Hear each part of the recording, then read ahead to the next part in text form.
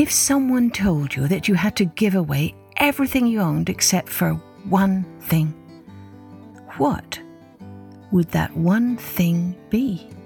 The one thing that belongs to you that you would never ever want to part with. Hello everyone, I'm Kathleen Pelly. Welcome to Journey with Story. That's a hard question to answer, isn't it? I'm not quite sure myself what one thing I would choose to keep, because I have 2 dogs, so it would be impossible to choose which one to keep. What about you? How did you answer, I wonder? Well, today's story is an old folktale from a country called Brazil. Hello to all of our wonderful listeners in Brazil.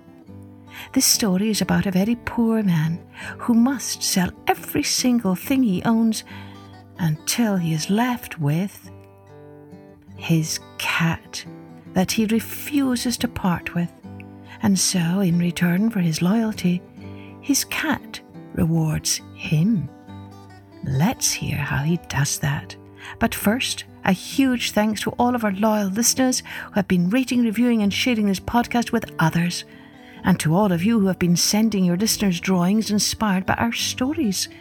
If you haven't already done so, take a moment to rate, review and share this podcast with others. And send us your drawings to www.journeywithstory.com. Let's take a journey with Domingo's cat. Once upon a time, there was a man who was very poor. So poor that he had to sell one thing after another.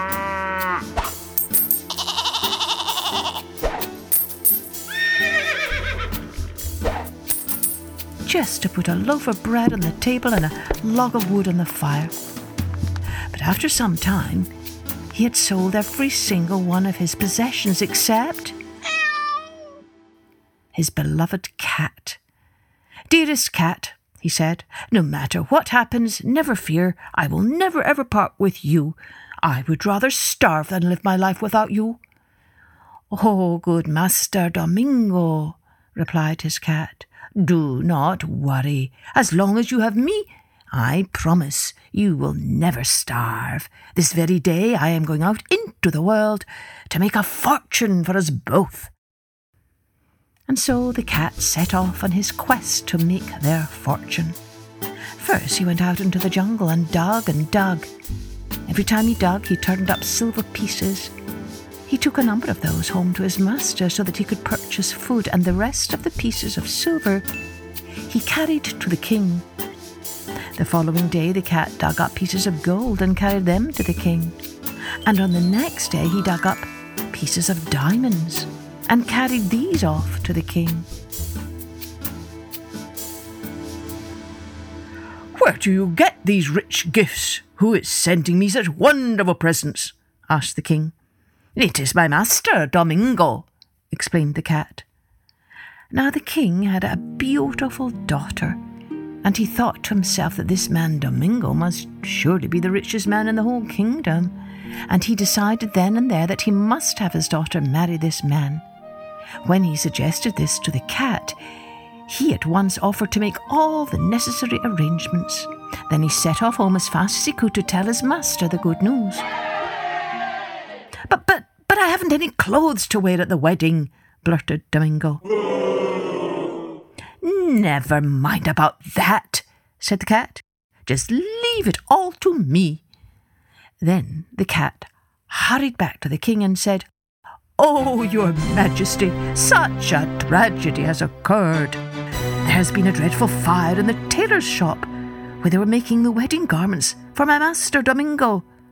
The tailor and all his staff were lucky to escape with their lives, but the entire outfit for my master has been destroyed. I wonder, could your majesty lend him something to wear for his wedding?" Now, of course, the king only wanted the best for his beloved daughter on her wedding day, and so he at once sent the finest garments from his wardrobe to Domingo.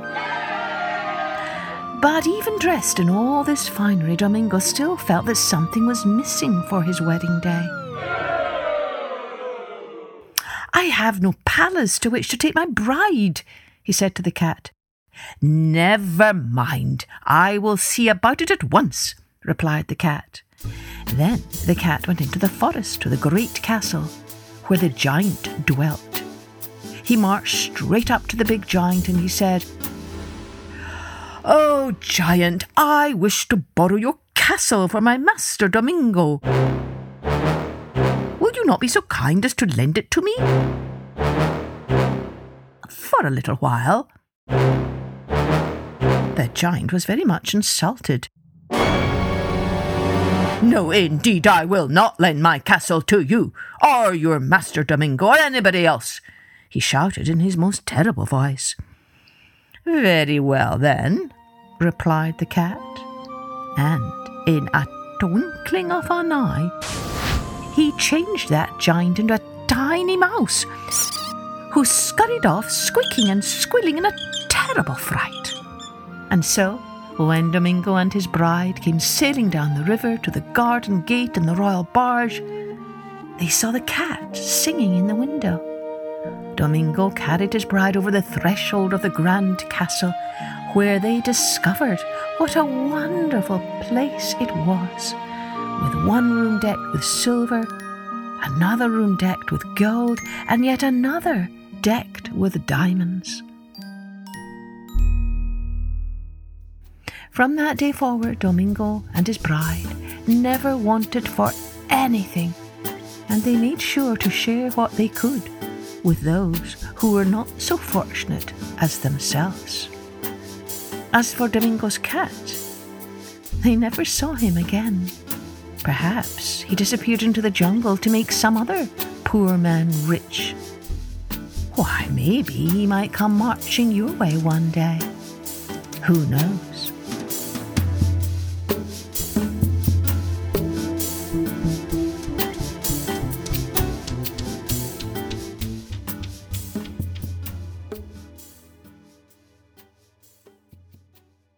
Well, I wonder if the cat did meet another poor man or woman, and how did he make them rich? That would be a good story to write for all of you listeners who love to write. And if this story painted some pictures in your mind, do get busy drawing. Send your drawings to www.journeywithstory.com so we can share and even give you a shout out on the show. Cheerio then. Join me next time for Journey with Story.